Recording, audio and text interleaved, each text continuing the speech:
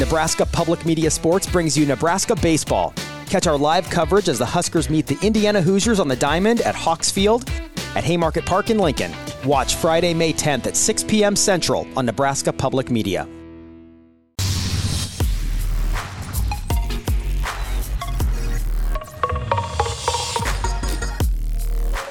You're listening to Hurrdat Sports Radio.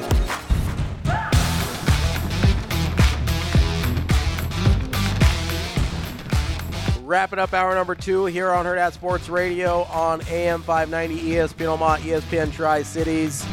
I'm Robbie Lula. Andrew Rogers here with you as well.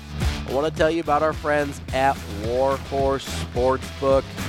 It is just about time for the Warhorse Festival of Games. Visit Warhorse Casino to earn entries into their $100,000, you heard that right, $100,000 prop card challenge and grand prize drawing. Visit warhorsecasino.com for more details. In the Warhorse Festival of Games Prop Card Challenge, you have a chance to win $100,000.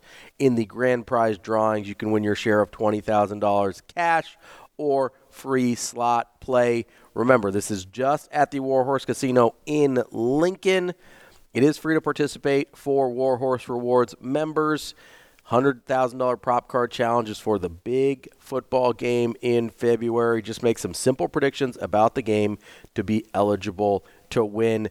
That's warhorsecasino.com for more information just at the Lincoln location. But if you want to play some sports bets, you can still do that at the Omaha location as well at Horseman's Park. That's Warhorse Sportsbook. No bets, no glory. It's time for to catch up a little bit on our New Year's resolutions. Now, we both had a Nebraska one yesterday. Mine was Dylan Raiola related. Mine was fan-oriented. Yours was fan-oriented about the attitude of fans. We mentioned it earlier this morning as well. You had a couple more Nebraska ones, though, too. Yeah, there's kind of a few that fall together offensively, but I think it starts here. Okay. I think it's important for this Husker football team to keep offensive coordinator Marcus Satterfield on a short leash. Okay. I think it's important that he gets another opportunity with this offense to try to find a way to patch up the problems that we saw out of that offense last year, because I don't think entirely it was his fault based on how the injury bug hit this team and what he was kind of left with and how he had to adjust. Now, I don't think decision-making was any better in moments. So I think it's still important, though, to give him the opportunity but keep a tight leash on him. And then it all kind of comes into my next point of finding a way to revamp the red zone offense. Okay. So, yes, adding experience out wide and adding more experience in the running back room to provide depth is important for this team. But in terms of gameplay, getting to the red zone was difficult for this team. At times, yes. They found their points on chunk plays in a lot of games down the stretch more than they did, hey, we're at the 20. Yeah. We're gonna find a way to either run it downhill, run it down your throat, or make a few plays to get into the end zone. They struggled sustaining drives for most of the year. So the number one team was Oregon State this year in success rate in terms of red zone offense. 97%. That's incredible. Good. That's good. Really, really incredible. Yeah. But the Huskers were the third lowest. It's going to make me sad. At 69%. It's not very good. That type of success rate when another team, and I know Oregon State was a really good football team this year, but there were a lot of other teams up there in the high 80s and the low 90s and the mid 90s. Also like 8-4. They were good. They weren't special. Right.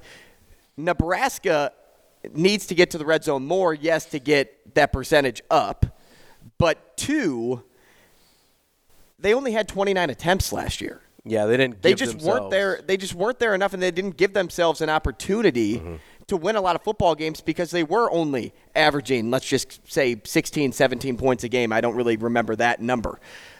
It's really important to focus on that this coming season because it seems like pieces are coming, but now it's about how they execute on the football field, and that guidance is important to get them in position to put points on the board for Nebraska. I think it's really, really important to revamp how they look at their red zone offense. Yeah, and I wonder how much what I believe are impending staff changes will impact that, right? Because I don't think Marcus Satterfield's going anywhere. I do think they are bringing in a quarterback coach who I would imagine will either have the title, I've said this before, of either co-offensive coordinator or passing game coordinator. And I believe that's going to be Glenn Thomas. He's currently with the Steelers. I think after the NFL season, we will hear after the regular season, so maybe as soon as this time next week, we will hear an announcement that Glenn Thomas is joining the Nebraska staff. I fully anticipate that to happen. So with that in mind, you hope that he brings some of that creativity. You hope he brings some of the ability to sustain drives, to give themselves more red zone opportunities so that they can convert at a higher level. Because let's be totally real here. Even if that number is in the same neighborhood, call it 70, 75%, which is still not a good number.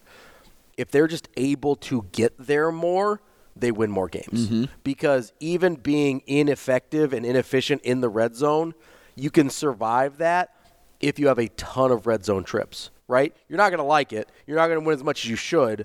But you wouldn't also have a 69% success rate if you made it to the red zone a ton. Right. Part of it is, I mean, honestly, I think part of it's game reps, right? Like, you don't have very many game reps in those situations to get a comfort level for, oh, this is kind of one of our bread and butter plays down in the red zone, or this is something that we feel confident our guys can execute down in the red zone.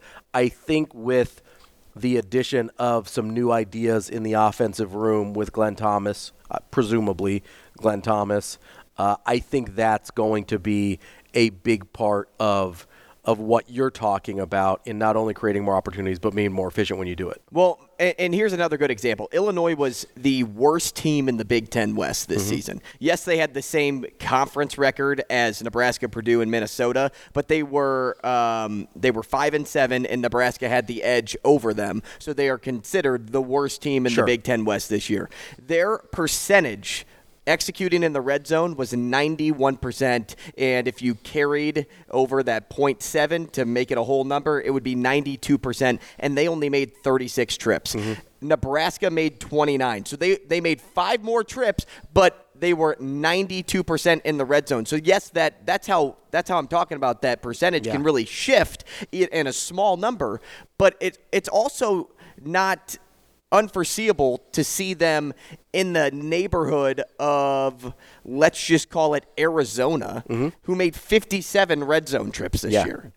Basically twice what Nebraska had. It's not crazy to look at, South Carolina, who made 40 red zone trips in the SEC this year. It's not crazy to look at Virginia Tech, who made 52 red zone trips this year. Like, I'm just trying to find, comparable programs outside of Penn State, who was 58 or 64, and Michigan was 62. Because that's a little unreasonable for where Nebraska is today. Those are higher level teams that are playing a different level. But Northwestern made it 41 times. Yeah. How far off is Nebraska from Northwestern? I mean, they shouldn't be far at all. I mean, they should be better than Northwestern. At least talent-wise, they should be better than Northwestern, although Northwestern had a great year this year, an improbable great year this year, considering what they were dealing with. But, I mean, that's 12 red zone trips. That's an extra red zone trip every game, right? If you're converting that at a 75, 80% clip, that's significant point totals that you're adding to your score there, which Nebraska desperately needed. And Rutgers made it 44 times. Yeah, so to me the big difference is less percentage, although you do have to convert at a better rate, but it's those opportunities. But it's just getting there more. If you don't that's the whole point of that. If you don't give yourself opportunities, you're not going to be able – you're just not going to score very much. That's the reality of the matter. Yes, chunk plays are nice. You want to have an offense that can get big plays, that can have these home runs, but you also have to be able to sustain drives and win in the red zone, because that's where we saw multiple games. What did we see? It was Wisconsin and Minnesota, red zone interceptions ended those games. Those types of situations where you're driving to win a game, you're driving to take the lead late, those are the places that Nebraska didn't execute this year. A, because they didn't get there very often. B, when they did get there, they didn't execute very well.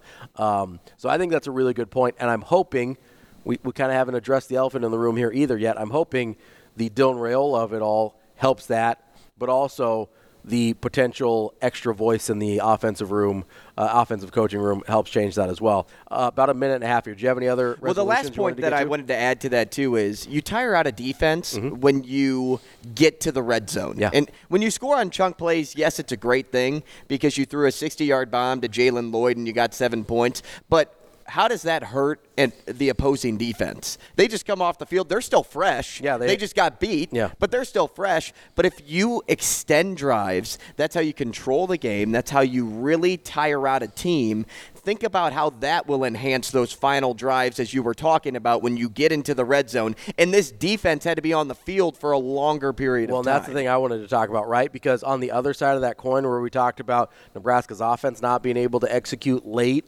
Nebraska's defense gave up some points late as well because of what you're talking about. They got worn out by other teams rather than the Nebraska offense wearing out other defenses. It's the same side. It's a different side to the same coin where if you're able to do that, then you're putting your defense, who was very good this year, in a better position to be successful late. There's a difference between just being a good defense and being a good defense late. That good defense late is probably the part where Nebraska needed a little bit more help than what we saw them have this year. And a lot of that does fall on the offense to control the game and the pace and the time of possession a little bit more than what we saw this past season. Coming up next, we're going to talk to Brian Christopherson from Husker 24/7. Nebraska's got some visitors this weekend. 3 of them. At some key positions of need. We will talk to BC about that and more coming up on Herd at Sports Radio.